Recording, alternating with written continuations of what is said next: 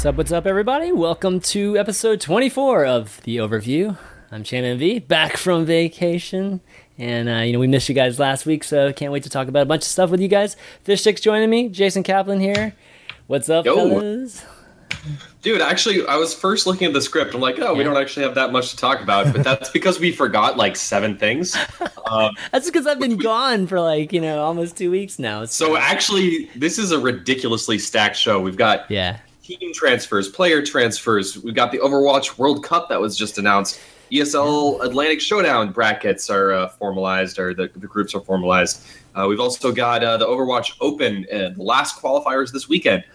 So yeah, just shit ton of stuff to talk about, as well as Summer Games and so on.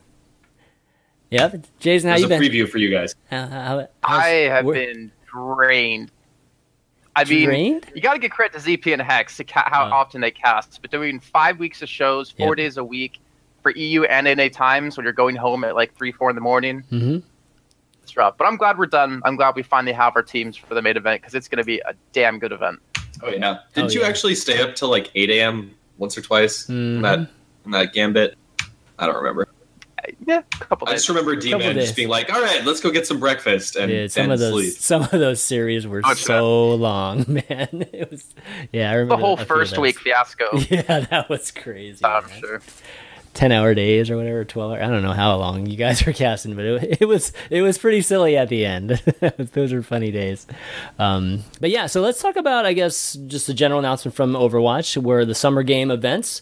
Jeff Kaplan had a developers update that talked about how just events have been something in a lot of the other Blizzard games, and Overwatch was going to introduce this with the summer games, given that the Olympics are right now in Rio, and we're seeing the theme just come out. Loot boxes now have skins that are basically Olympic skins for a lot of the characters, and there's been one particular one I feel like everybody's been trying to get, which is the Genji, the white Genji, which does look pretty badass. Have either of you guys gotten it? Did you get it? I have not gotten it yet. Oh, I've gotten it like 3 times. Shut up. Have you? No, but it's not even the white on it. It's not. But 70 cases. Okay. 70 cases I've not bought times? a single case yet. Because I'm a bad person. I don't know. Man, I haven't bought one either, actually, but I might have to. But no, the Genji skin, it's not even the white, it's the red sword. It's the red visor. It's true. Completely different than any other Genji skin. It's so sick. Yeah. But, I mean, let's be honest. This real skin everyone wants is the fucking American McCree skin. Like, goddamn, that skin looks amazing. The gun even looks better than a golden gun. The red, white, and blue gun. Yeah, that's true. I didn't actually think about that. Yeah, that's true. In fact, golden guns in general, just like... I don't know. Actually, that's something we should talk about too. That's coming up in just a second. Yeah, that's going to be the next topic we talk about. But so your favorites. So your favorite's McCree, all right? And it's got to be McCree. Really? Yeah, McCree's pretty good. McCree, he's my second favorite. I got to give it up for the Torbjorn skin. It's just the like one. Oh man, I don't know. I love it. With like not pink hair, thank God. Yeah. Weightlifter and champion Zarya is pretty good. It's pretty nice. Yeah. They definitely picked the appropriate characters. That's cool. Mercy seems a little out of place there, but everybody else seems like definitely perfect for whatever event that they're supposed to be competing in. I do really want the Tracer skin too. Yeah, the Tracer skin's she looks different though. I have both. You have both? Oh my god. Every skin except the Torbjorn skin, unfortunately. Oh man. You bought boxes, right? You haven't been playing 70 boxes, right? I bought like 70 boxes, but I also been playing a lot. Okay, cool. Because the season ends soon. Yeah, it does. That's really another thing we're going to talk about. But continuing on Summer Games, they also added a Tavern Brawl that's very new, and conceptually it's a completely new thing. Lucio Ball. It's basically Rocket League inside of Overwatch, where Lucio is the only character you can play outside of a bug that people have been exploiting. So what do you guys think about that? You guys tried out Lucio Ball? Not even once. God, I'm sorry. I mean, it looks like Rocket League. It looks like Rocket League, except for way worse. I don't know. No offense, guys. No offense, if I'm playing Overwatch, I'm gonna be grinding my competitive. You're such a tryhard, man. You know me, Jason. You play Lucio Ball? So I had to try it.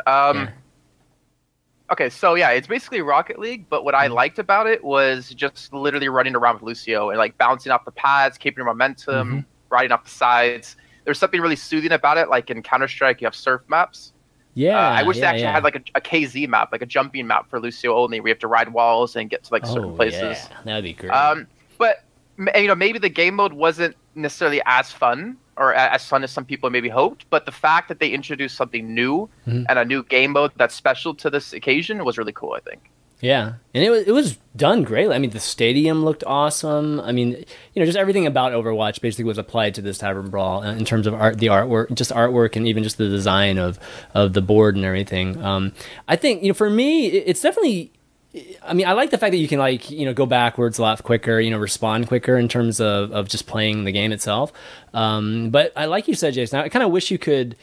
I don't know, just fly a little bit more, just the momentum could be maintained a little bit better than it is right now. I kind of wish you could shoot too. Like you could shoot the ball, not shoot at each other.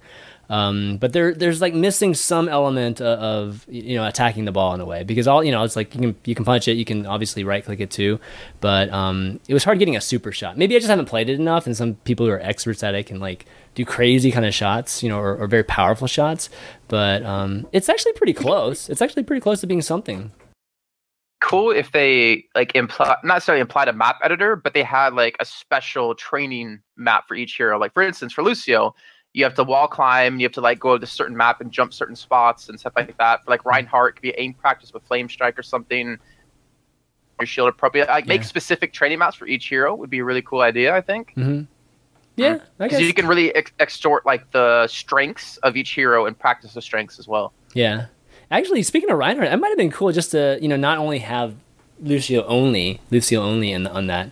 Maybe Reinhardt would be kind of fun, actually, in some ways, too, deflecting the ball. Goalie. Yeah, not even just goalie, even just using them as, I don't know, a way just to deflect the ball into the goal off like a Karam or something.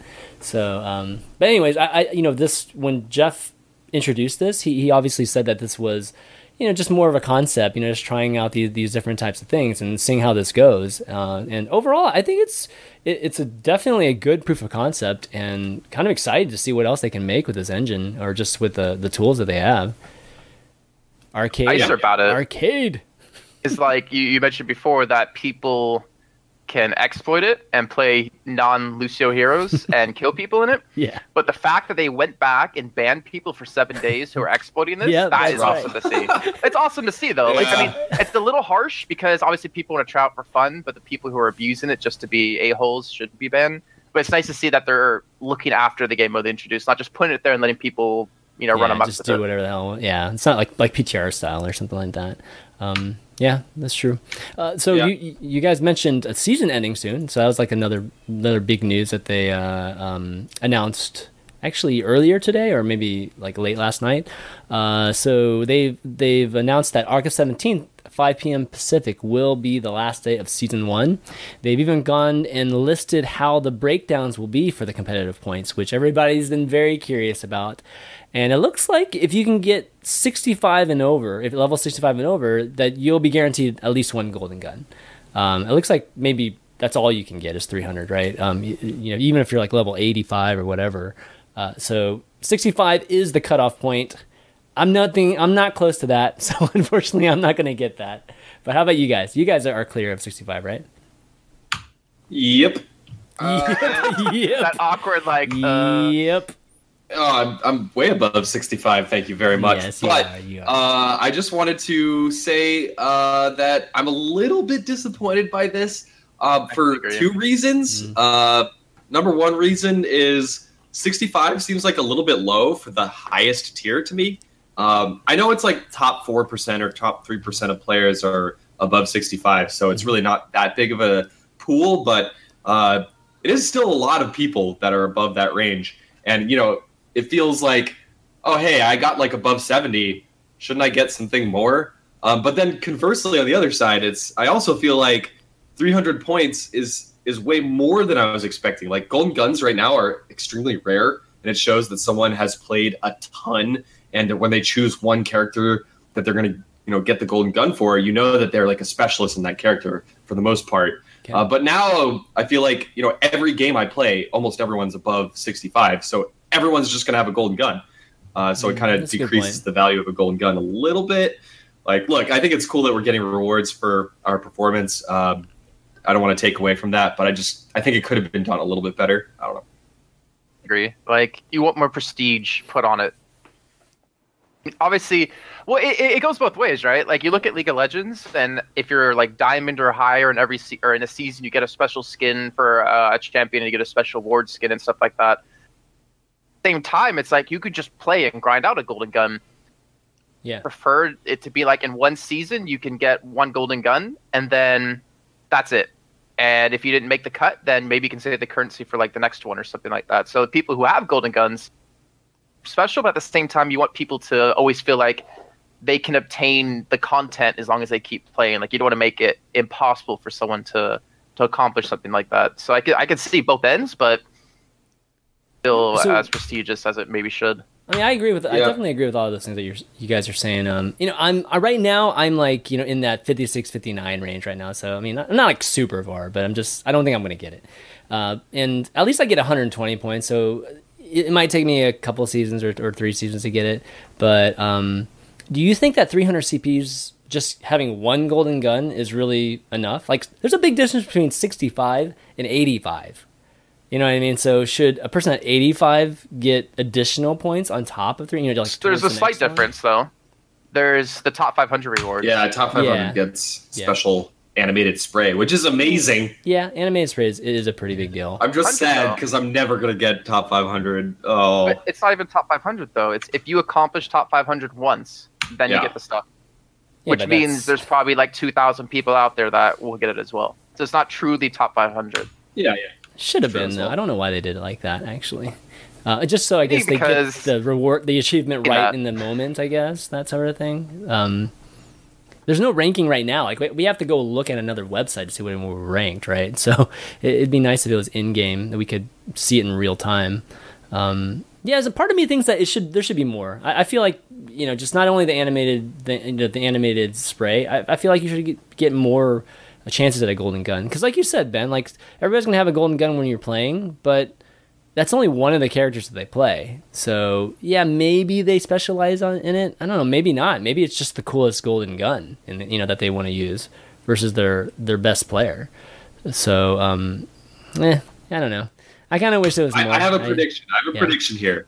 There are going to be more guns than just the golden gun, because if you go into that menu, it's like, it looks like it's a context menu for buying all kinds of weapons. And right now they only have the golden guns. So if I have one prediction here, I think there's going to be a lot more to buy with your competitive points down the road. Okay. That'd be cool. More choices, or the more stuff in the store, the better, for sure. Blizzard, right? This is only the first season, so... Yeah.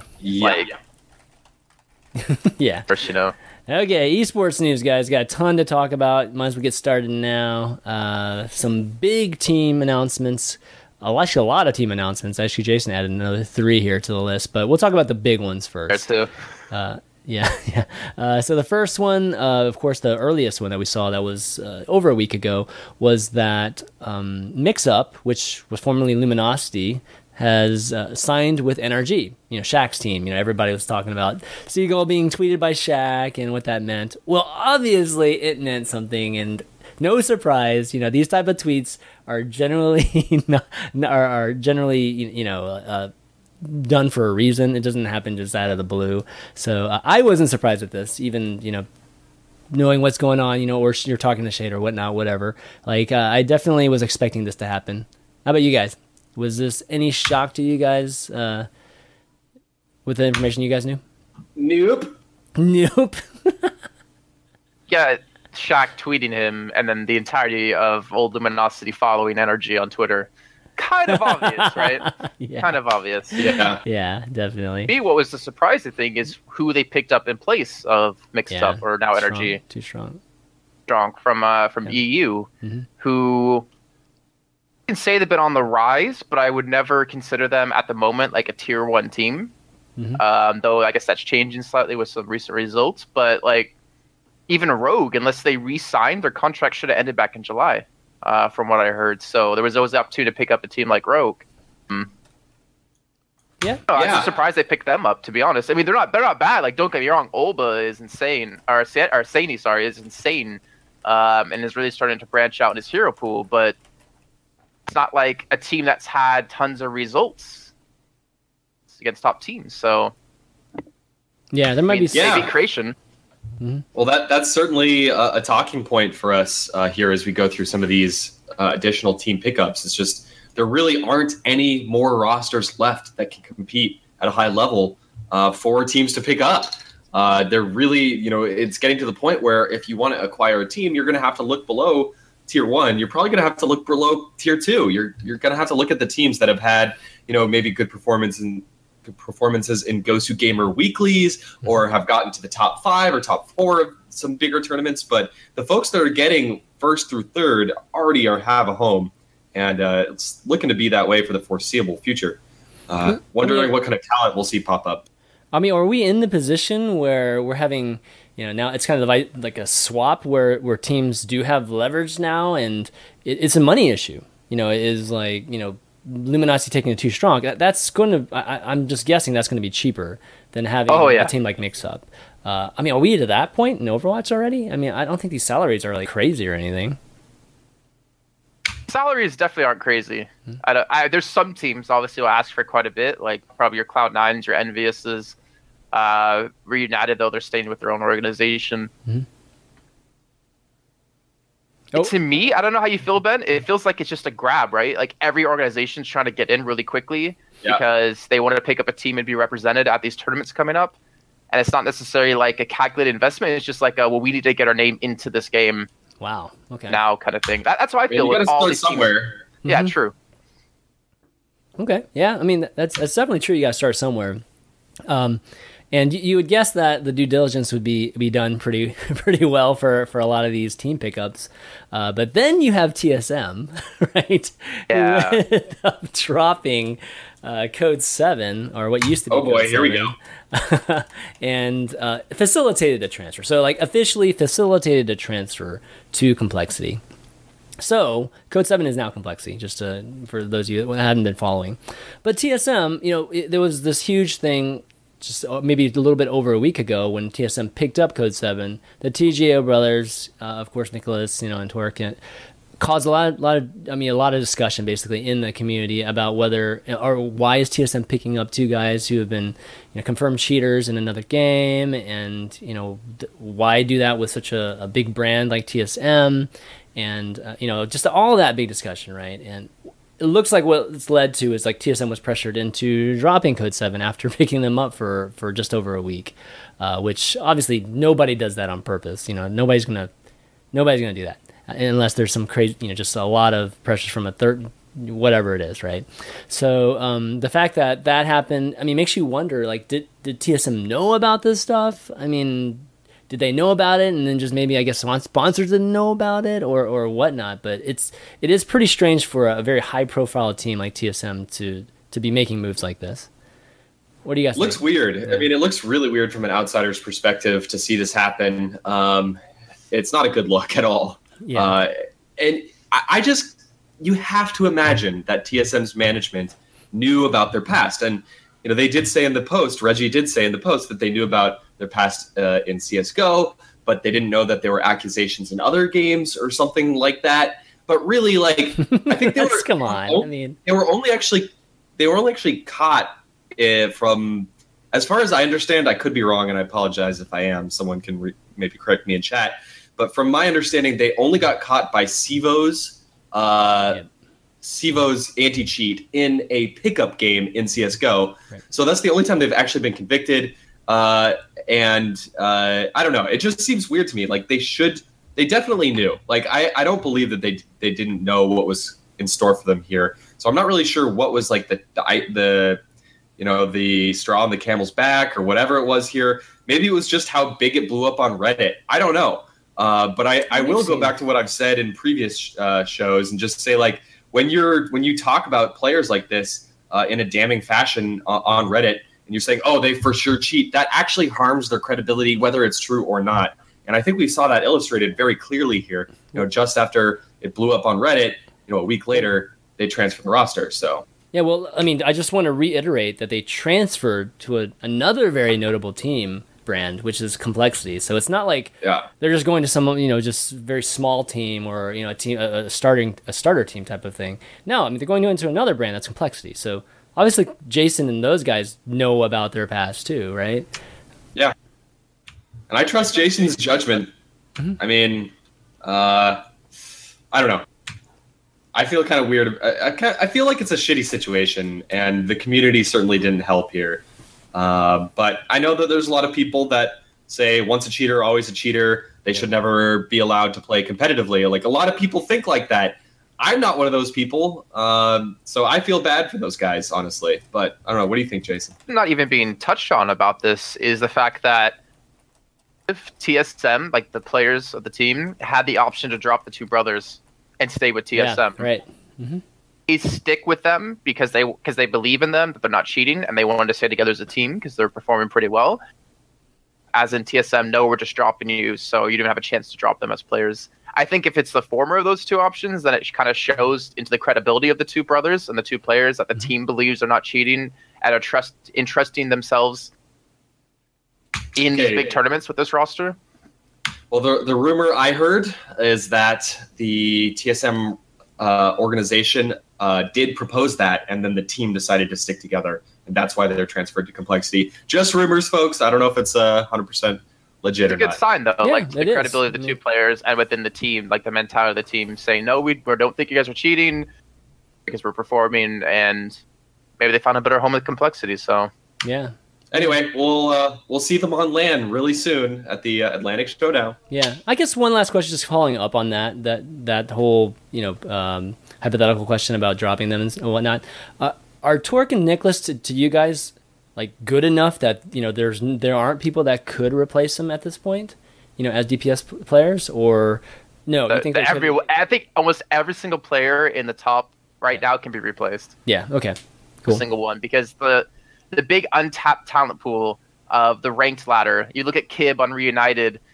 I mean, the amount of people you can be picking up, and even Steel, the ex-CSGO player, is thinking about making a team based off just the rankings alone. Because there's a hell of a lot of skill out of these players. They just haven't had the opportunity yet to play with teams. Mm-hmm. And in on Reunited.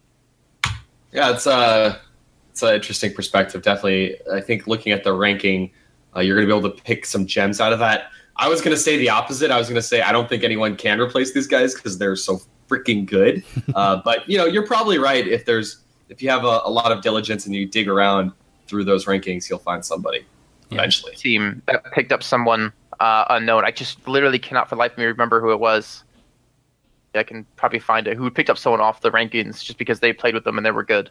Wow. Okay. The rankings do matter, baby. Yeah, definitely. Do matter. Look at League of Legends again. I hate to keep comparing it to it, but a lot of the top players have come from solo queue or whatever, from just playing in Challenger or Master, whatever the highest league is now these days. And then they get put to the test, and some of them can perform, some of them sink. Mm-hmm. Right. Okay, yeah. Well, so we'll have to see how it goes for Complexity. Hopefully, and maybe it makes them a stronger team. Just going through this adversity. Snow, the Brazilian player. Sorry. Dude, yeah. Snow, okay. That got picked up off the ranking ladders just because they played with him. Like, hey, he's really good. Let's give him a shot. And he's been doing good. I think there's a fine line. I think Ben and I are both right in a situation that there is a certain level that makes them hard to replace just because they've been playing with the team so long and they do have good individual skill. Mm-hmm.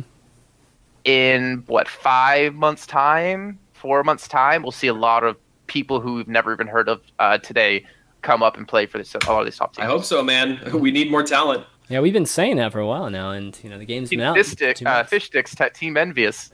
He's a new. Oh yeah, dude, it's happening. New Winston Bane. No, dude, Genji. Come on. No, but there are a couple more team pickups to. Yeah, let's go through them. And this one I really like. I think this one makes a ton of sense. SG1, the Finnish squad, they're an entirely Finnish team, has been picked up by NIP, which is a Swedish organization, so a little bit of Nordic love going on there. But SG1 has played in, 3 dozen tournaments? They've stuck together. They've had a really consistent roster.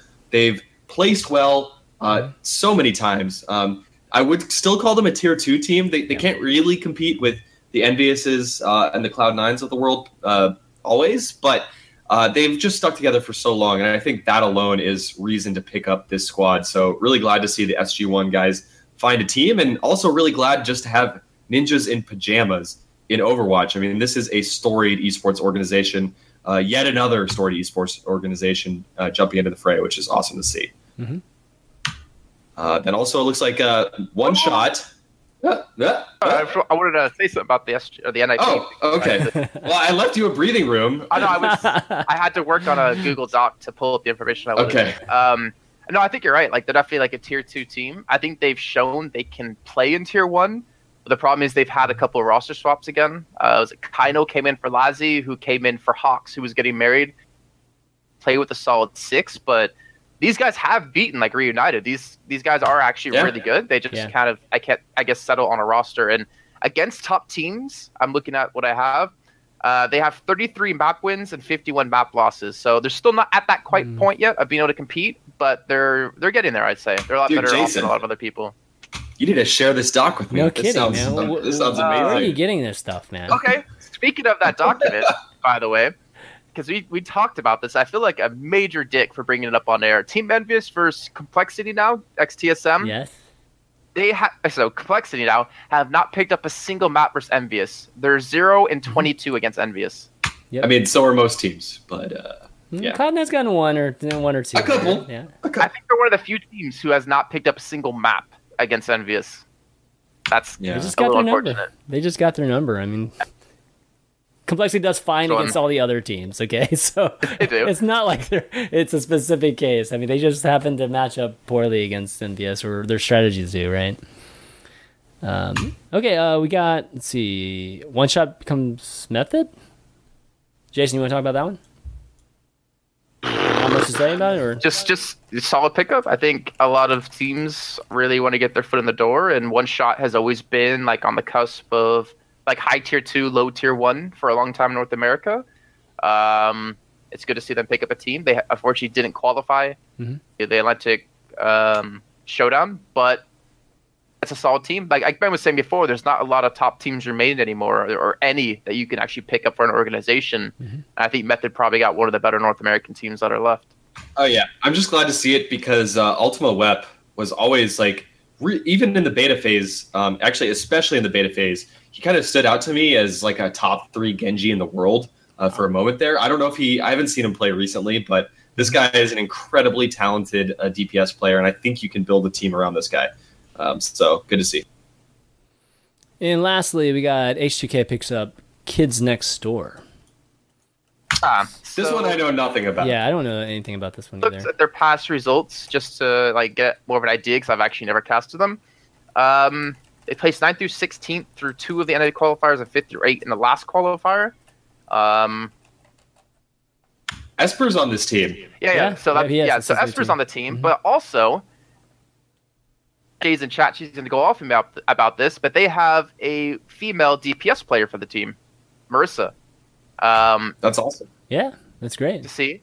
And they also have someone else on the team. I think it's Pharaoh, who has like 1.2 million followers on SoundCloud or something. Wow. Yeah, one of the players from the team up there within music. Yeah, Pharaoh. Wait. So he's a producer, DJ. He's a DJ.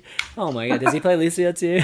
That would be awesome. If he did, that would be awesome. He's a flex, so probably not. Darn, man.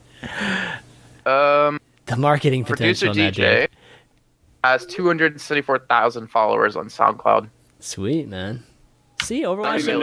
I don't even know how you figured that one out, Jason.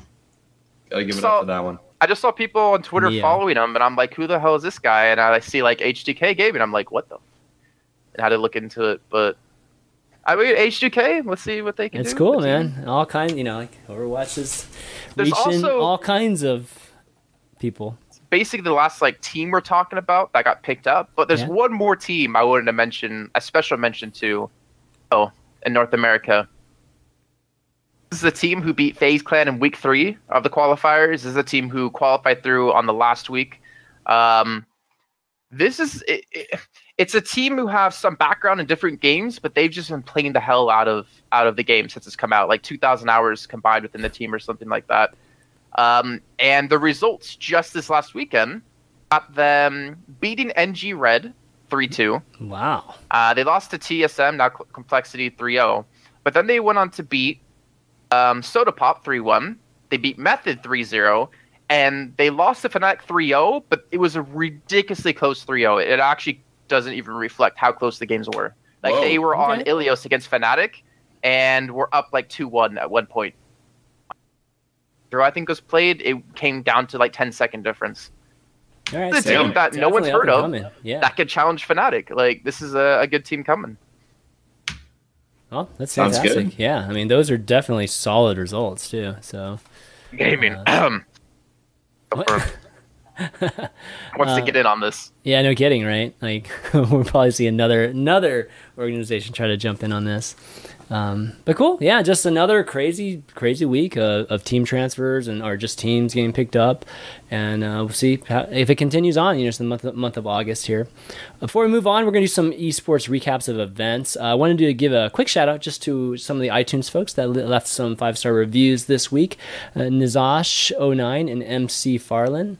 Thanks a lot for doing that. And if you guys want to help out the show, and you guys listen to the podcast on iTunes or Google Music podcast, you can just leave us a review. Leave us a 5-star review, and it helps with just how the whole SEO thing works and people finding the show a little bit more easy. Okay, so let's talk about ESL Atlantic Showdown. So this is Jason's event for the most part, and he's been casting like a boss, like he talked about earlier. And so we're finally down to the what do you call it? Semifinals? What's this officially? 8 teams. These are 8 teams in 2 groups. Yeah. GSL format. Yeah. Nation groups. It's best of 3 the entire way through. I'm not sure what's going to happen with the semifinals and finals. I'm assuming they'll be turning up best of 5 and maybe best of 7 at the end. Mm-hmm. Yeah. We've got Misfits versus Fnatic in our initial match for Group A, and Envious versus Creation as our second match in Group A, all playing in that double elimination format. Mm-hmm. That is last group. Like, yeah, I talked to Creation earlier today. I talked to Numlocked, and he's like, "Yeah, we're not been playing well. LG, formerly known as Too Strong, actually beat them this last week in the Overwatch Open. Yeah, we're not playing well, and then we get matched against Envious in our first freaking match. This is." Feels bad news bears for them. Yeah. But Misfits, pretty much arguably the best European team at the moment. Fnatic, who's just up and coming, and not to mention have a chance to boot camp. I believe in New York now they're going to be in. Okay. Envious, who's basically they're 56-0 right now in matches, lost in the past 56 games. Wow. Basically, they're fit to come through as first, but you have to wonder who's coming through that in second place. Is it Misfits? Is it Fnatic? Is it Creation? And I think probably all 3 of us will agree that Creation is going to be the underdog in that case, which is weird to say. Creation, the underdog. It's super weird, man. Yeah. I mean, for a moment, Creation was the best team in Europe for like a split moment a couple months back. But yeah, I mean, Misfits playing incredibly well, and this Fnatic squad has to be the most improved team in competitive Overwatch over the last month or two. I mean, they've gone from a team that's like on the cusp of tier 2, then they add IDDQD and they start playing even better and better. But all of a sudden, like this squad has played better and better with every single tournament that they participated in. And honestly, if I had to give it to anyone, oh man, I don't even know between Misfits and Fnatic. Maybe my NA bias will just shine through, and I'll just go with Fnatic. That's where I would go, actually. Misfits on that one. I mean, really? I'm just following their trajectory here, which is just going straight up. I feel like in the last 3 weeks, Fnatic's been playing pretty darn well, and it's going to carry over to next week, I would assume. So, the thing is, that's the exact story of Misfits. Down to a T. Exactly what happened to them when they were known as Graviton Surge back in the Take TV tournament. Didn't really perform too well there. They didn't really, obviously, win the whole thing. But since that moment when they finally had their 6 with Crew and Co., they've been just performing better and better and better. And out of nowhere, they became the best team in Europe. And I want to give this to Fnatic because you mentioned IDDQD, but you have to give a shout to Vonathil, the other Swedish player of the team, who is actually the caller for the team, has been helping them out, I think, tremendously. I think Europe probably has the best in-game callers, technically, compared to North America. Because even Envious are five Europeans and 1 American. like Nox, I have to give a special shout out to. Now in Rogue, being an in-game caller, that's when Creation was at the peak with Nox, and then he kind of went to Rogue for a better offer. Mm-hmm. They're definitely a damn good team, and I honestly think they definitely have a chance to come out second in that group. It's going to be tough, but it's going to be a great series. I mean, it's just the first round too, but that I think this is going to be what, best of 5, is it right? Just the first round, or I in think groups, it's and best then of 3, right? Oh, yeah, and then best of 3. semifinals and finals. Man. I don't know yet exactly what it's going to be. Double elimination. So. Okay, yeah, and also not to place too much value on it, but Nevix, who's one of the star players for this team, is actually ranked number 2 in the world on his competitive ranking. Yeah. He's currently got 92 competitive points. Holy crap. I didn't even know there were people above the 90s until I just checked 2 seconds ago. There's 5 people above 90, and he's number 2 out of every single Overwatch player right now. So he deserves a second golden gun. I'm also noticing something else, just as a tangent. I don't like the top 10. It's like 6 Koreans. Oh god. So it's coming in there now. They're coming on strong. To be fair, I know of a lot of players who bought Smurf accounts just because they don't want to play on their main account anymore. Like, they want to remain top 500 and they don't want to bother, and they have it for like playing with viewers on stream, which is another whole problem. Yeah. You with people so far away from where you are. Yeah. Like, he was number 1 until I think maybe last week when he was 91. It's insane. I didn't even like Fishstix said, I didn't even know people were that high yet until I looked on Master Overwatch. I was like, holy crap. I mean, you can just keep going and going and going, right? I mean, the people at the top can just continually go. Oh, no, actually, it tops out at 100? Is that right? I forget what... I believe it tops out at 100. Jeff, yeah. That's kind of weird that it does top out at 100. In theory, it should just continually go up for literally the top players, because they can continue to gain points, right? So at that point, it doesn't really matter, though, because you get the ranking within top 500 moves, not your actual... Yeah, sure. But then we have Group B as well Group for the B, Showdown. man. Group B. Just Group B. All Group evenly B's pretty sick, dude. Yeah, Group B is hard to call. I mean, starts out with 2 matches, Reunited versus Complexity. Reunited has also been one of the foundations of Overwatch, competitive Overwatch, since the very early days. They have so much experience, such a wealth of experience. In fact, a lot of these players even have LAN experience because they competed together in Battlefield and other games, as Jason knows very well. But this Complexity roster, I still have so much faith in them. So honestly, I don't know who comes out on top. If anything, I have to give it to Complexity here. And then you've got Cloud9 versus Rogue, and Rogue is just an incredible team out of Europe as well. I see Cloud9 coming out of this group for sure, but outside of Cloud9 having a slight edge, I don't even know who to call. I mean, what do you think, Jason?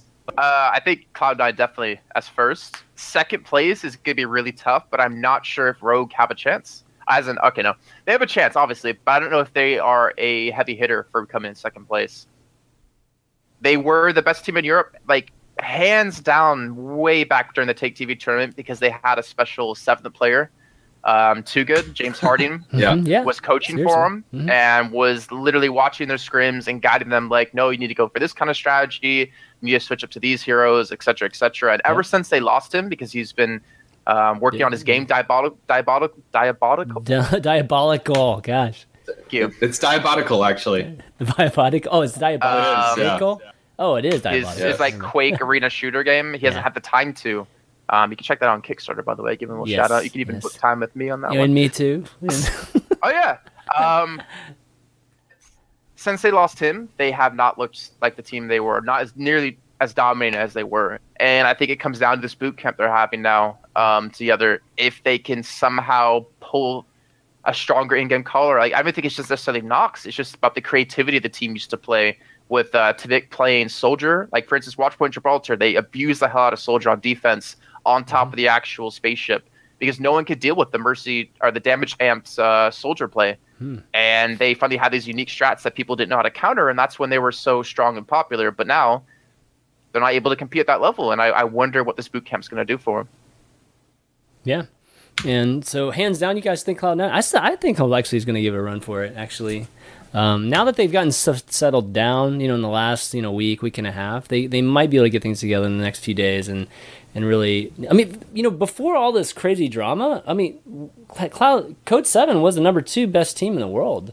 Like it wasn't that long ago. Cloud9 just recently is starting to just beat them in certain events. But to be fair, you're actually right about that. Like I'm looking at the stats between the two teams. I think it's going to be really tight. I don't know why you guys think that Cloud9 has its hands down. It's been tight between these two teams, and given complexity, it's had crazy drama like behind the scenes. This, it's kind of, this should actually be very, very competitive live.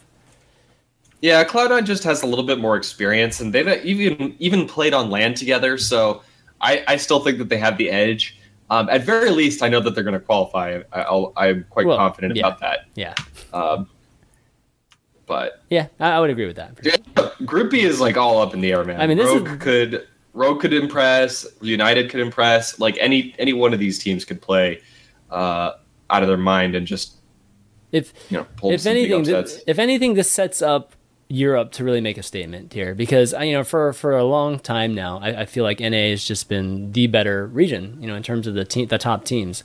So if we can see the United or Rogue or Misfits actually come out and beat one of these NA teams and beat one of the NA teams actually solidly, then I think that's going to bode really, really well for the region.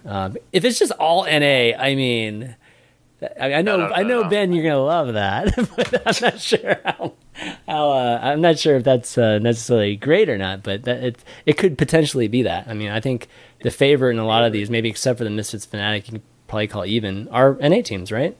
So I think one thing we have to talk about as well before we do come off this topic, or one of the two things, is that IDDQD with not 200 ping. Wait, sorry, say that. You broke up there a second. IDDQD not playing with 200 ping is going to be insane, because he almost single-handedly carried them back at the TV tournament on his McCree. Yeah. He's ridiculous, and if he's playing on a LAN environment, I am afraid to be against him. That's true. That is definitely true. Yep. It'd be great to see. I can't wait to see another LAN. It's we haven't had another LAN since Agents, right? Was that the last one? It's the last major one. Yeah. I mean, right? OG Invitational. And it's not really a LAN. That wasn't a LAN. Yeah, it was just all online. Yeah. So, it'd be great to see. Can't wait to, obviously it's been a very long event, so I can't wait to see it culminate at Gamescom. Both of you guys will be there, right? There'll be a lot of people at Gamescom, so. Oh, yeah. Is there, I hope is there like stands going to be set up or whatnot, or is it just going to be a small booth there? For the event? Yeah, for the event. Yeah, Gamescom. So for the there's two areas for Overwatch as far as I know. There's one at the Blizzard section, and there's one in the Esports Arena section. But in the Esports Arena section, because the game is graphic in terms of Germany, they actually have these big curtains surrounding the whole thing, so you can't actually see inside of it. Wait, Overwatch is considered graphic? Because there's blood. Oh my god. It's like animated blood. Yeah, but it still counts in Germany, so you won't be able to see clearly into it. You have to be inside the actual stage area to watch it. But there will be like hundreds of seats. Yeah, there's tons of seats. Okay, that's good. That's fine then. Yeah. I want to touch on about this because I saw some people on Reddit commenting about the hackization stuff and how it's going to be dealt with when it comes to LAN. Ooh, so doing it the same way we do with Counter-Strike, all peripherals and equipment needs to be handed in a day in advance so it can be checked to make sure. All cell phones, any electronic devices other than your mouse and keyboard and headphones are taken and kept in a box off stage so you can't actually load anything onto your computer. And everything is checked with an admin directly behind you to make sure you're not loading anything inconspicuous onto the computer or using anything mid-game. So I think this will finally settle the hackizations. Okay, good. I mean, it's safe to say that there will be no hacks during this event whatsoever. All right. I mean, if Slashster was here, he'd say, "There's always a way." That's probably true. But oh man, you could just like touch it with I don't know, have something. I don't know how you could do it without any of those devices. So, okay, well that's definitely can't wait for that. And again, that's what's the date on it again, Jason? It's 20th and 21st of August. Okay, 20th and 21st. So not this weekend, but 10 p.m. 10 a.m. CEST on day one. All right, good deal. Let's move on to the next event, which was the Overwatch Open. And Ben, why don't I let you take this one or lead us through this one? Yeah, sure thing. So the other really big tournament going on right now. Yeah. Qualifiers still going. Last qualifier is this weekend for NA and EU. It's kind of similar concept to the Atlantic Showdown in that there's teams from NA and teams from EU that are qualifying throughout a series of tournaments, qualifier tournaments, and then at the end they're going to be pitted together against each other on a LAN format. With this one, I think it's 8 best teams from NA and 8 best teams from EU. So we will see, I think, a slightly larger group, at least that qualify into the playoffs. I'm not sure exactly what's going to be at LAN. But yeah, we actually have the standings up for this one. Yeah. And one thing we actually didn't talk about when we talked about the Atlantic Showdown is that NRG did fail to qualify, unfortunately, for all those Seagull fans. And we all know that team has a lot of fans out there. So you guys are okay because NRG is looking in very good standings right now for the Overwatch Open. At very least, they'll be participating in this tournament for the weeks and months to come, because I think the $300,000 grand finals is taking place later this year in early October. So it actually is the same weekend as TwitchCon, which makes me really sad. But end of September, early October is the E-League finals. So yeah, I mean, we can maybe take a look at those standings right now. Wait. Two teams. Okay, go ahead. Sorry, go ahead. Oh, I was just going to say the 2 teams that have qualified so far are Envious and Misfits, who I believe someone in chat was saying, I think Misfits is number 2 in the world right now. I wouldn't doubt that at this point. But yeah, all the top teams that you expect are here. And you're going to see even some Tier 2 or Tier 3 teams make it at least into the playoffs for this one because of it just being slightly bigger. So you've got teams like Splice and Sodipop in NA. And then in EU, you've got like Pretz, who, by the way, Pretz is one team that could still maybe get picked up. Still trying to make their way into this tournament. So pretty open right now. Cloud9 and Fnatic has already qualified through week 2 and 3. Mm-hmm. And Rogan reunited through week 2 and 3. Yeah, you have to look at the people. Oh man, this is really confusing. I was looking. Yeah, you have to look at the top. I'm showing both the top and the. My bad. Yeah, like, people automatically top 4 qualified. Yeah. Like number 1 through each qualifier, then top 4 in points, right, for top 8. Right. So these are the people that won the qualifiers each week. So Misfits, Rogue, Reunited for Europe, and Envious, Cloud9, and Fnatic for NA so far. And there'll be one more. So we got one more this week. So 2 more auto qualifiers, and then we'll see the point totals. And these are the point standings. So qualifiers. You can find all this info it's like on qualifiers for qualifiers.com. yeah. You can find all this overwatchopen.com. Amazing happened last weekend, actually, in the qualifiers. What? That's probably never happened before. Yes. If I were to say a team, because I don't know if you know Fishstix, and I'm curious what you're going to say. If I said a team finished a map in 2 minutes and 55 seconds, what map would you say that would be on? I don't know. I mean, freaking... Or one of those Gibraltar. Stupid maps. Reunited finished in 2 minutes and 55 seconds against NIP on Watchpoint Gibraltar. Holy crap. I think I actually caught that. Perfect time. So, yeah, that's insane. Did it stop? It basically didn't stop the whole time. It didn't stop a single time. Oh my god! Almost the perfect time on that map. The payload was just moving the whole time. That's crazy. Wow. Fastest time. Okay, that's pretty impressive. Recorded on that map. We'll have to note that record down. That's for sure. As well, because I mentioned before talking to Numlock saying Creation are just not doing too well. The new Luminosity roster of 2 Strong beat them 2-0 in that qualifier last weekend. So that's pretty. They lost to Reunited 3-0, but it's good to see that there's still some other teams that can kind of compete with the top dogs, and they're not letting their organization down, I'd say. Yeah, definitely. Actually, guys, I have an announcement. Yes, I was waiting for the announcement, dude. It's really not a big deal, but I'm actually heading to Europe on Thursday to commentate the last qualifier for this tournament, and I'm also going to be commentating the playoffs, which take place right after Gamescom. So there you go. It's out there.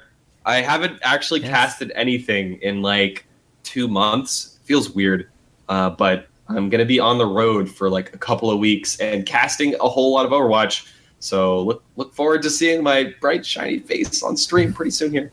Feels weird. I'm excited. Good, man, right? Can you say who you're casting with? I mean, I think it's the same people that are out there now. Joshy went home. Oh, Joshy went home already? Oh, okay. Saw on Twitter. Oh, well, I don't even really know. I think ZP's still out there, right? I don't know. Just curious. All right, cool, man. I can't wait to see you casting again. It's going to be a lot of fun. That studio looks pretty nice too. So yeah, it does. It looks super nice. Mm-hmm. Okay, so yeah, definitely. You guys, okay, your studio looks nice too, Jason. Yes, your studio always looks. Nice. Honestly, there's actual desk looks so sick because like the texture of the desk looks really cool and the orange lights. Yep. All right, well, let's talk about an event. If you're, gung-ho about your country and just have a lot of national pride, we've got a new event that's going to be right up your alley, especially with the Olympics going on right now. It seems to fit really, really well.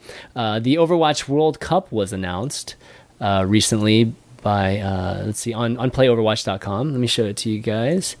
And you guys see this? I actually just saw this today, so I didn't actually even realize this.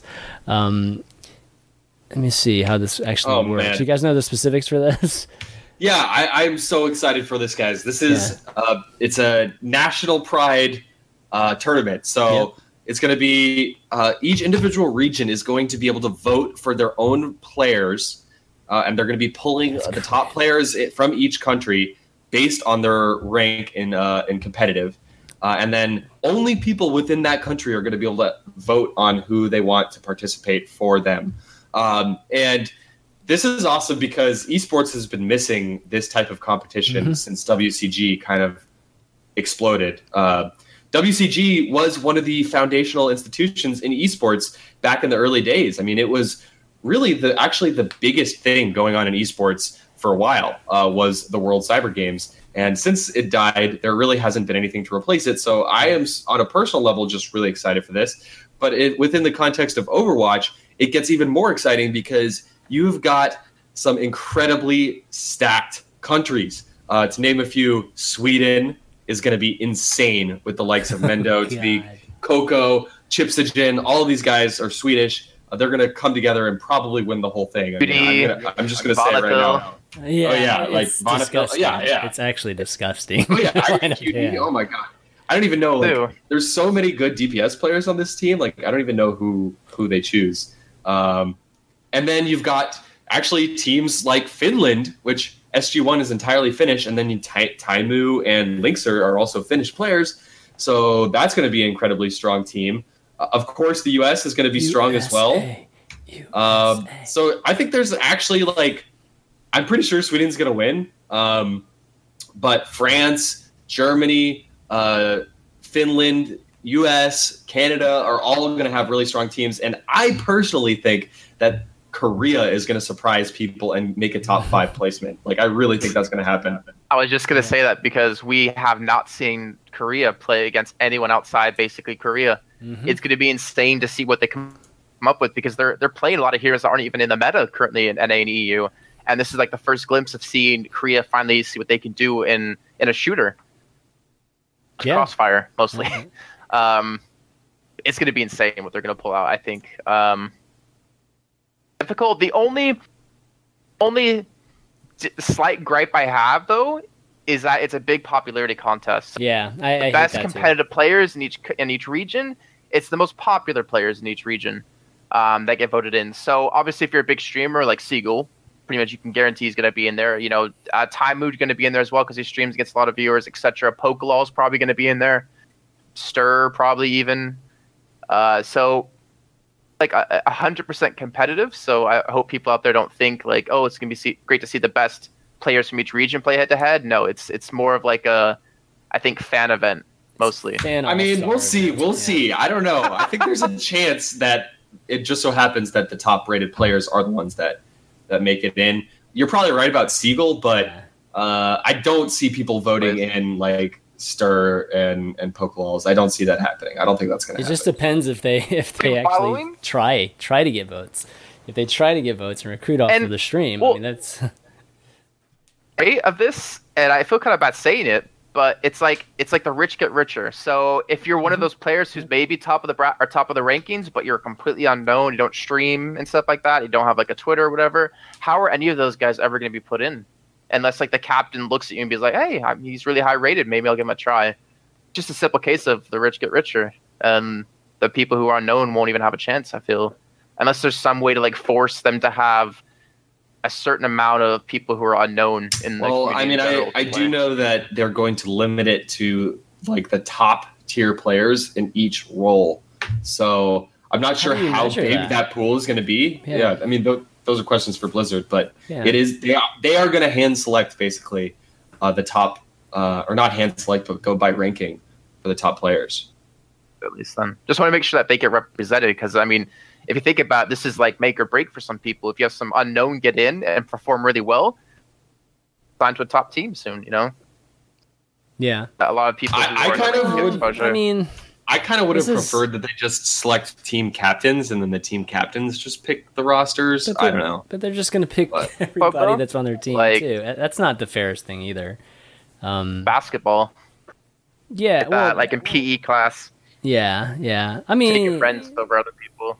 Well, if this event, was a serious event, like not just more of a exhibition, right? That, like you said, it's more of like a fans all-star type of thing that has a high-level play mixed into it. If this was actually a very, very serious thing, then, maybe you could, pull off getting captains for each of these countries, kind of like the U.S. Olympic team or something like that with basketball, because all those guys are not. I mean, a lot of those guys are all stars, but not all of them are. Right? There's some role players that are put in that just mix well, and which leads to my next question, which was, do you think these guys actually will play well together, even though they're not on the same teams? And does it take long to mesh really, really well in Overwatch? I don't think so. I mean, I don't. My inclination is it doesn't take that long. I mean, of course you have to have good synergy, but like the standardized like team compositions and strategies for every single map are just set in stone right now. Yeah. Unless there's like huge meta things that shift before then, people pretty much know what to do, and they do that every time. Yeah. I mean, imagine if this event was like a $4 million event or $6 million event. Like everybody gets, I don't know, something like that. Something just ridiculously large, right? Like, what would be the proper way of going about doing that?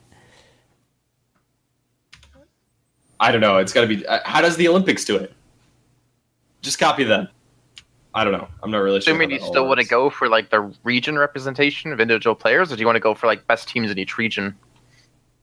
See, 3 or 4 of the 6 people from that region. I still like the individual players type of thing, where you just pick individual players from that that country or region.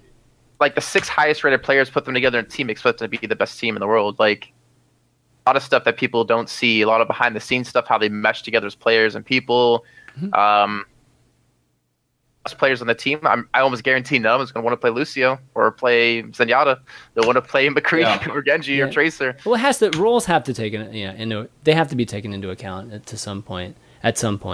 So I don't know. It's kind of competitive though. Yeah, it would definitely be. There's no big offline tournaments or big online tournaments happening within a month's time around it. I think it'll still be some really good games. Time to practice together for this BlizzCon. Yeah. I would even take, if it wasn't even just country, I would just take region. Like, have it be Ryder Cup style with three regions instead of just 2. And, then you could include a lot of players. Then you could have captains figuring out, how to build teams, multiple teams, right? You could match up just you have team A, team B, team C, and team D or whatever from each country, and then just have them like duke it out, right? And have it be a full weekend of awesome stuff. I'd like to see that too. Actually, that was always my dream. Have like a captain who picks his teammates that are also nominated as well, to try to get like a team of people they know. Just a single team? Yeah, like for instance, if like Seagull gets nominated as a captain, right? Is he going to pick like Gods and Pooks and Dummy and try to get his like whole team made again in this, or is he actually going to like spread out and pick people who aren't on his team? Like I'm assuming there has to be like some rule set for captains in there to prevent them from doing that. I do not know. That's what I mean. That's kind of why I wish there would be more teams, so you have more spots to figure out instead of just a few spots or this type of limited scenario here. There technically can be 6 the US or USA teams coming if they're the best 6 teams in the Americas, right? Yeah. So there's still a chance, but Brazil, what they got to offer. Oh God, Brazil! Like, look at CS or not Luminosity anymore. SK, back-to-back major winners. Right. Like, they came out of nowhere and worked hard. And Brazil actually has some ridiculously good players when it comes to esports. Tempo's in a Brazilian team too, right? Like both of them. But yeah, so we'll have to see. Just in general, though, I think this whole structure with just country or region or whatnot, I think is good. I'd like. Dude, I love it. Yeah, I love it too, man. I don't think, just from an esports standpoint, like you said, WCG was the first thing and that introduced that type of nationalism. We saw it with WCS Season 1 too, right, with StarCraft. But that was a success in my eyes. I just like to see it more. I don't think we've even delved into it enough in terms of just different structures and things that you can do, even given that premise. So yeah, and by the way, I posted a link to Liquipedia in the chat, and you can actually easily through Liquipedia look at all of the players for specific regions. And I'm just dicking around doing that right now, and it's like I think this tournament is going to be riveting from the moment it starts until the moment it ends. Even though I think Sweden is going to win, I think they're going to just I think they're by far the best. If you look around, like even like Spain has a good roster. France has a good roster. Tons of these countries are going to actually be very competitive when it comes to maybe not getting first place, but getting into the top 3. I think is just a ton of question marks. So do yourself a favor and dig around a little bit. It's pretty sweet. What makes for like really cool events too. Seeing all these players that we all know about, we all know are just like amazing, and putting them all together too, right? So there's a lot of things that lead up to a very intriguing event. So I can't wait to see how the first one goes, for sure. Hey, this is completely kind of off topic, but relates to this. Okay. I swear. Okay. Have any of you guys been watching the International at all? No. When I can, not much. Okay, so have you seen the augmented reality stuff they do with picks and bans? ChanManV. You haven't seen it either, Fishstix? Oh, you mean where it shows up on the stage? On the actual stage. On the stage? Yeah. Really? I mean, they've been doing that for a while, awesome. but yes. Okay. It's so damn sick, and I really hope that at BlizzCon they could do something like that too with the heroes. Wait. They've been doing it for a while, Ben? Like, did they do it last? They did it last year, yeah. Oh, if you're talking about that, okay, I know what that is. Yeah, I mean, there was like an actual Dota map on the stage, right? And there was like when people used their ultimates, there was like cool lighting effects and shit. Oh, I didn't realize that. They even did this at Evo, when one player like selected a character, like the half of the stage would light up. It was pretty cool. Yeah. We did some stuff with Cologne as well. It wasn't technically augmented reality, but it was involving like the fly through of the whole stadium. You'll see like the team logo in the air and the camera moves past it, but it's not physically there. It's just there within the graphics package. Okay. I don't know. Just imagine what they can do. I remember talking to Nate Nancer, who's like the head of esports for Blizzard for Overwatch, and the ideas he has for like a stage setup leads to having potentially augmented reality stuff with like the hero showing up on the stage via the camera. And like when they change heroes, they can still show the change stuff. I don't know. There's so much potential for it. I thought that was really sick to see. Yeah. Golden Boy is saying the characters are literally on the stage. Okay, so that's different. That's actually, yeah. They actually show up in front of the players, like on the actual stage. Man. That's like really 3D. Cool. That's cool. That's sick. Yeah, definitely sick. Okay, well, I think that's it for the top. Oh, actually, meta. Do we want to touch on meta? I think, Ben, you mentioned that you saw earlier this week that a little bit of Fair Mercy being broken out by Envious and who else was it? It was Envious and Cloud9. Cloud9, yeah. Both Cloud9 and Envious kept the Pharmacy, yeah. Yeah, they kept the dream alive. I mean, it's not too much to write home about because they only played it for like short, tiny little stints. Mm-hmm. But it was good to see at least. But in other news, Zenyatta continues to be the most broken hero in the game. Yes, oh my god. Oh god. Whoa. Chips is playing it. Broken? I don't know. Most picked. What? Genji don't even give me that. piss me off right now. I am so beyond done with Genji. It's not even funny. Why? To see teams win off of his Dragon Blade every time. Well, it's so annoying to me to see that. Be like, all right, Genji ults up. Okay, we can go in. But you're right with Zenyatta too. Like his ult completely cancels out a Graviton Surge. Why do you think? Why do you think Zen is so good? His ult completely cancels Dragon Blade. He cancels Dragon Blade too. That's a good point too. It's just like, yeah. Go ahead. Is revolved around the Zenyatta and countering out the Graviton Surge, because that's what teams are relying on, is pull Graviton Surge in, Dragon Blade across, and win the fight. However, I'm waiting to see the adaptation from that, where Anna's played more, because if they're pulling into a Graviton Surge, use a Biotic Grenade, no one's surviving that Graviton Surge. Yeah. Yep. I had that sudden realization this week when I was playing competitive, and in every game, I probably played like 20 hours in the last week, and only once did I see that happen.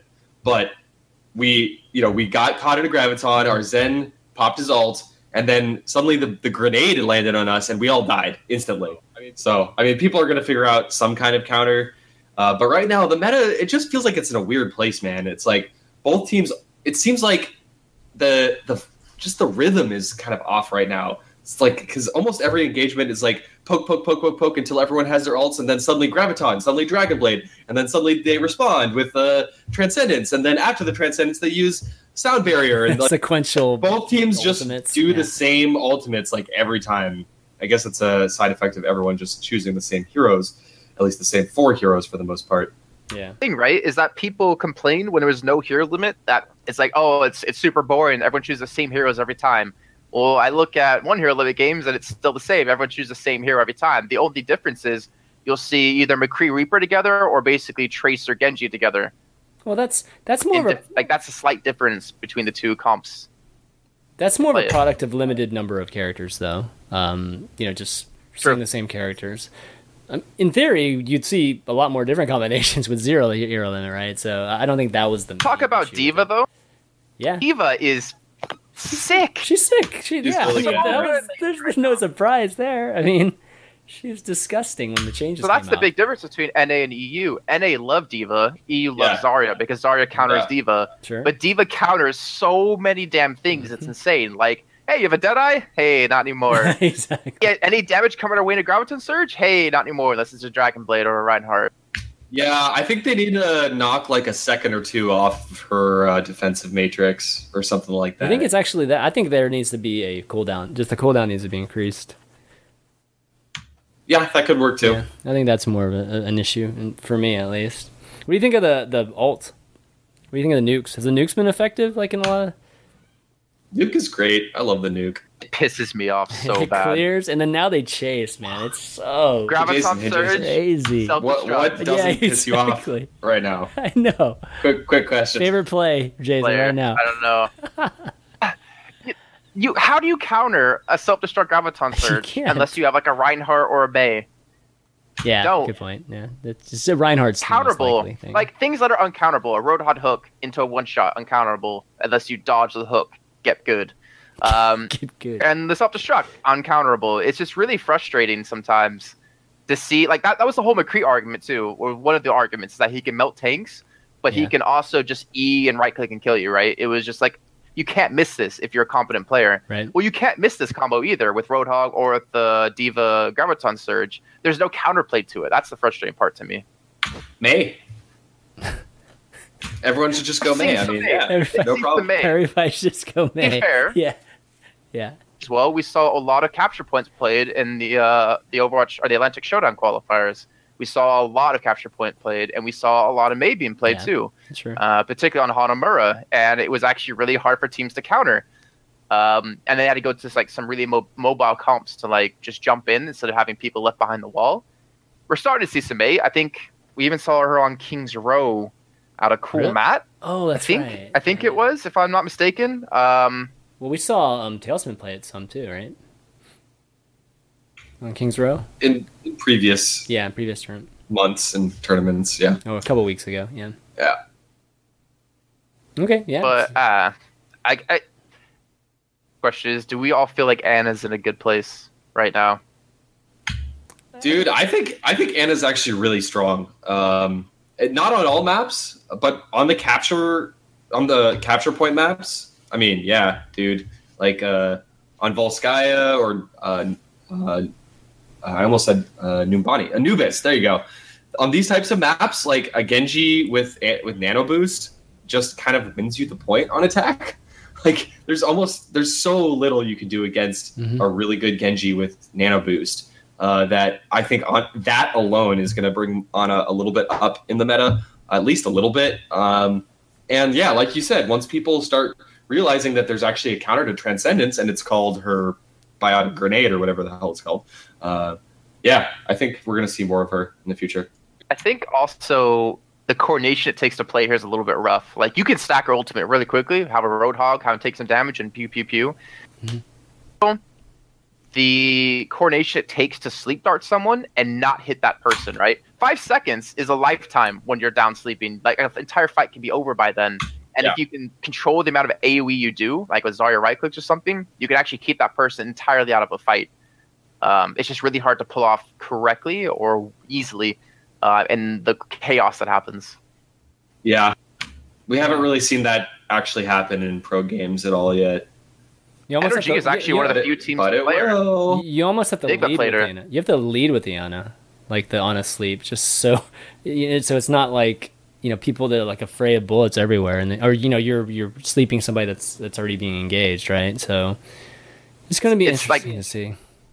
Like not hit this target while you try to sleep them, and B actually hit the target while you're trying to sleep them. Because if you miss, it's like, all right, we're screwed. I just missed my play, and now they're going to win the fight. Really rough start, I think. Yeah. Kind of player that way. That's true. And it's probably a case of just the teams aren't confident enough about it yet. And I think once we start seeing it, like one of the teams do it, then we'll start seeing a bunch of it. But right now, I don't feel like any of the teams have committed to Ana enough to show it at big events. Tried her in the qualifiers. Enigma was playing her. It didn't really work too well, though. No, nothing worked out for NRG in those qualifiers. It was kind of rough. Yeah. But yeah, I think we'll see Ana, especially on just capturing a point. The first point on obviously on maps like King's Row, or Numbani, and then obviously all the capture maps in general. Yeah, she's just good. Cool. All right, so why don't we take some questions, kind of wrap up here, at least with the topics, and you guys can shoot us some of your own questions. You can check out the OverView Twitter account at TheOverviewGG. Tweet over us some questions right now. If you don't have access to Twitter for whatever reason, you can go ahead and write your question in the Twitch chat too, and we'll read from both of them. So what questions do you guys have today? In the meantime, any of you guys have any cool questions or things you're going to be doing this week? I'm going to Europe, baby. Yeah, on Friday, right? Yeah. Is it Friday or Thursday? Thursday. Yeah. Okay, cool. Enjoy your 10-hour flight. 10-hour flight. I'm also going to enjoy my very strong dollar right now.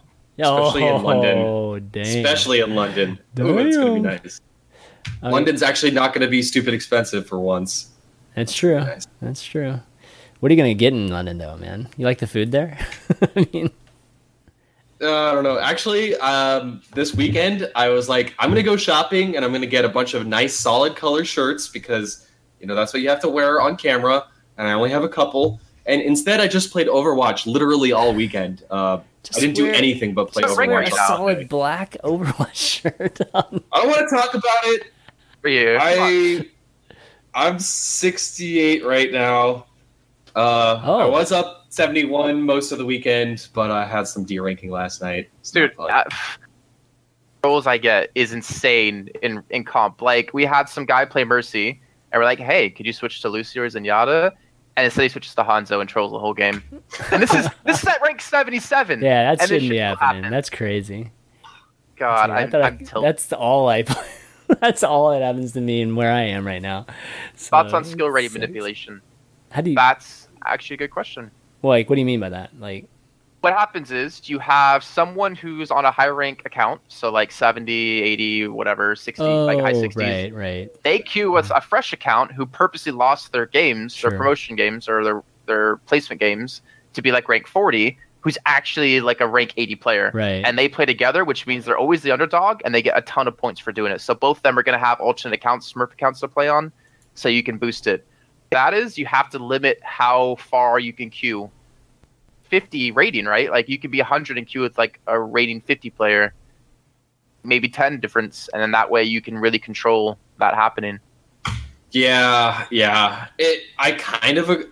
It's a tough situation because on one hand, when I'm solo queuing or duo queuing with my buddies, and we happen to queue up and we get someone who's like 58, like that can ruin the whole game if they just have no clue what to do.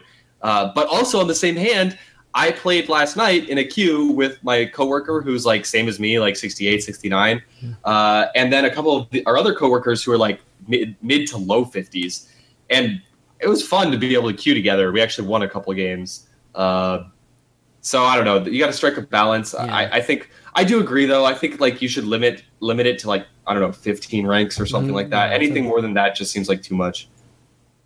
Yeah, 15, 10. I would say 10 actually, but. That is, should there be a separate queue between solo queue and duo queues? I see that. And Moru, I don't know. I think it would be nice. I mean, I definitely wish that there was a team kind of feel to, like you have this three, just like this three team players or four players that just rank up together, right? Versus just like solo queuing or just playing together and then solo queuing separately, and then it's just like a completely different experience. Because right now my experiences are totally different. It's pretty shitty on solo queue, to be honest. For me, it's either extremely easy or it's extremely terrible. It's never super competitive for me. The top guys at the moment got there because of one reason, from queuing with other people, not solo queuing. Exactly. Surefour's alternate, Tatsumi, he only solo queues on that, and it's like top 20 or whatever. There are definitely some outliers. I think there's a lot of players, though, who got there because of queuing with multiple people. Like even Linksters has a sort of account who's top 500 as well. He's like ranked 12 on it. There's definitely some problems, but what I liked about League and how they handled it was the Challenger series that they used to have was like based off of the ladder they had, the team ladder. So you had to be like top 10 or top 50 teams to be into a qualifier to play in the Challenger series kind of thing. But they don't have any like in-game ranking system, or as in like a way to see it easier against other people. I think that could be potentially really cool. Yeah. If you do have a team queue and then that sets you up for qualify for a tournament, would be really interesting. Full team queue would be awesome. But as someone who actually never played League or Dota or Counter-Strike or actually any of these games that have good queue systems, I don't really have any context. But I don't really see why you would make a difference between like solo queue and like duo queue or like trio queue. No one ever says that. That sounded weird saying it. But I don't see why you do that. But I do like the idea of having a separate queue for like 6-man teams. I think that'd be cool. Mm-hmm. Yeah, position people to play competitive too. And that's what you need to have, like a really easy way to facilitate newer players to play in actual tournaments by doing the 6-man queue and seeing what it's like to play against a team of 6. Yeah, agreed. Let's see. Let's take maybe a couple more and call it a day. Pillowkeeper is asking about thoughts the crazy on the Sombra ARG crazy stuff. My only thoughts are exactly what I've said on this show like 50 times. And Blizzard, you are so smart. How are you this smart? Your marketing is too good. I've never seen anything like this ever. Like the way that they market this game in like every imaginable possible way is just astounding. Like how do they do that? I don't get it. So that's my thought. What happened? They released a screenshot or something, like a picture, because it came out like really early in the morning for me before I was even awake. There's been multiple things, but it's like static in like their announcement video for Ana. Someone analyzed that and like made it into barcodes and lined it up and translated it into binary and then translated that into something. Like I'm not smart enough to understand, but online game there used to be. It was like a quest. Yeah. Where you have to solve all these riddles and problems, and there was like 150 of them. Mm-hmm. Obscure things like download an audio manipulating program, slow down the speed of an audio clip, and then figure out what they're saying to enter that as a password for the next level. And yeah, it's like that. Mind-boggling. It's definitely similar to that. But at this point, it's to the point where everybody is looking everywhere. You know, like within the game, within the PTR, just like there's this whole list of Spanish phrases that are in Dorado, I believe, and people are trying to figure out if it's code for anything. So I don't know. I think overall it's great. It's awesome. It's definitely a unique way of promoting their potentially a next character that they're going to release, and it happens to be in line with what Sombra potentially is, which is supposedly like a hacker of some sort. So it's cool. I think the community enjoys it too. So keep doing it, Blizzard. There's no reason not to. They love messing with us too. They do. Yeah. They do. Well, actually, I saw a question about Roadhog and a question about Winston, very open-ended each way, but we didn't really talk about the tanks too much when we're talking about meta. But I would say I've been very interested to see the resurgence of Winston, especially on King of the Hill, primarily on King of the Hill. But teams are picking Winston at an extraordinary rate right now on King of the Hill, which I really didn't see this coming. Like a month ago, I thought Winston was like a trash tier character for, there was a short period of time where like almost nobody was playing him ever. So very interesting to see Winston really jump into the meta, especially on those King of the Hill maps. But Roadhog has also gone down a little bit, I think, in general. Mm-hmm. But he still gets picked. Like good Roadhog players, getting a single pick changes absolutely everything. So he's still good. So the Junkrat or the Roadhog, sorry, I always get them confused. Got messed up because Zenyatta, that Discord orb. Yes, he's brutal. Them like butter. It's insane how quickly he can die. But like the pick comp, like if you want to run that, you were talking about it earlier, Fishstix, the whole like work down the enemy shield, maybe go with ultimates. But if you get one good hook, the game's over. Like that's a one fight for you pretty much, unless they somehow combo you. Well, I think he sees a lot more popularity because of the Zenyatta pickups. Because Zenyatta, you have an equally matched Winston and equally matched Zenyatta, Winston will win or not die. So not lose the fight, which is important because you keep him out of the fight for most of the time. And you also force him to sit back to protect the Zenyatta, so he's not in the front line attacking. I think it's interesting to see the difference that you can see Winston played more, but also D.Va has become like a better Winston now because you basically have a shield by mitigating all the damage coming through. You have the self-destruct, and you have the ability to harass into the backline really quickly onto people and do an insane amount of damage with your ultimate. Yeah, she's just better overall. Her toolset, her toolset right now is just a little bit better, right? At least in terms of Roadhog. Reinhardt, you don't see him played that much unless it's certain maps. I was wondering about Reinhardt too. I always felt the more and more I was playing, like I felt like D.Va was in some ways more of a replacement for Reinhardt than it was any of the secondary. Reinhardt D.Va is insane, by the way. You take like no damage with that comp, but well, yeah. I mean, ridiculous. Do you need both of those though? Can do. Yeah, can do. I guess.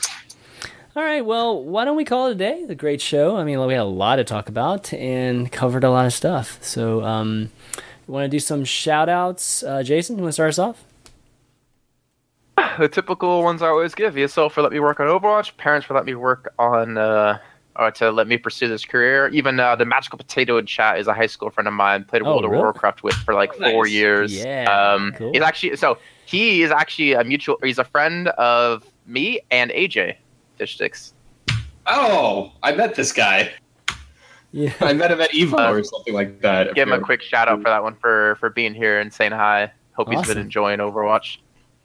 Man, you being a friend of this guy for that long, dude. I can't believe it. I can't believe this guy. We played World of Warcraft Arena together, 2-2s with Shadow Priest and Rogue. We were number 6 in the world with Shadow Priest Rogue combo. He's disconnected because we was living in Santa Barbara, and we kept losing because of it. And eventually, like, we just rage quit and stopped talking to each other because of that. Wow. But it was good times. That's hilarious. All right, Fishstix, shoutouts. Let's see. Atlantic Invitational is finalized, so watch out for that at Gamescom. The groups are ready for you to check out on Liquipedia and elsewhere. the last of the Overwatch Open qualifiers before the playoffs is this weekend, and I will be casting it from London. Yes. So make sure to go ahead and follow twitch.tv/Overwatch Open and give that channel a follow. You can follow us all on Twitter as well. We'll be tweeting about all these things. That's pretty much it. I'm just sad because the season's about... Go ahead. What? Go ahead. Well, the season's about to be over. Yeah. And I'm going to be traveling for the rest of the month. So, like, I basically have, like, tonight and tomorrow night. Those are my last 2 chances to play, like, a lot of Overwatch. And I know that I still have to, like, pack and go shopping. So, basically, I'm done. I have no more... I'm level 68, and that's it. And I'm really sad. I'm really sad about that. You still got 300 points, man. That's cool. Yeah, I got 300 points. Yeah. Sleep this weekend when you cast, and then just play in between the show. Okay, I'll do that. So we're not seeing you guys next week then? Both of you guys? That'd be likely. Okay. We might have to moving tomorrow Monday, so I don't know if I have a place or internet. Wow. Okay. Yeah, so next week we'll have to figure out what we're going to do. Maybe Shade will be back too. So but I'll let you guys know. For me, just shout out to you guys. Give a shout to Shade.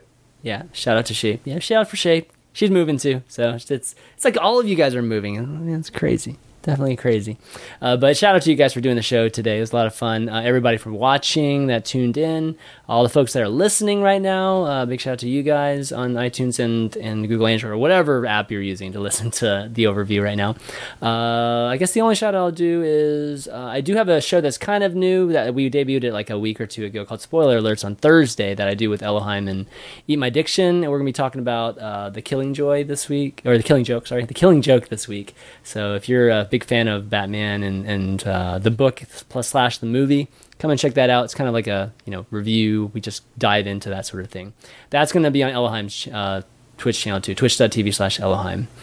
But until next week, guys, that's going to be it for the overview. So for Jason Kaplan, Fishstix, and myself, ChanManV, we'll see you next time. Later.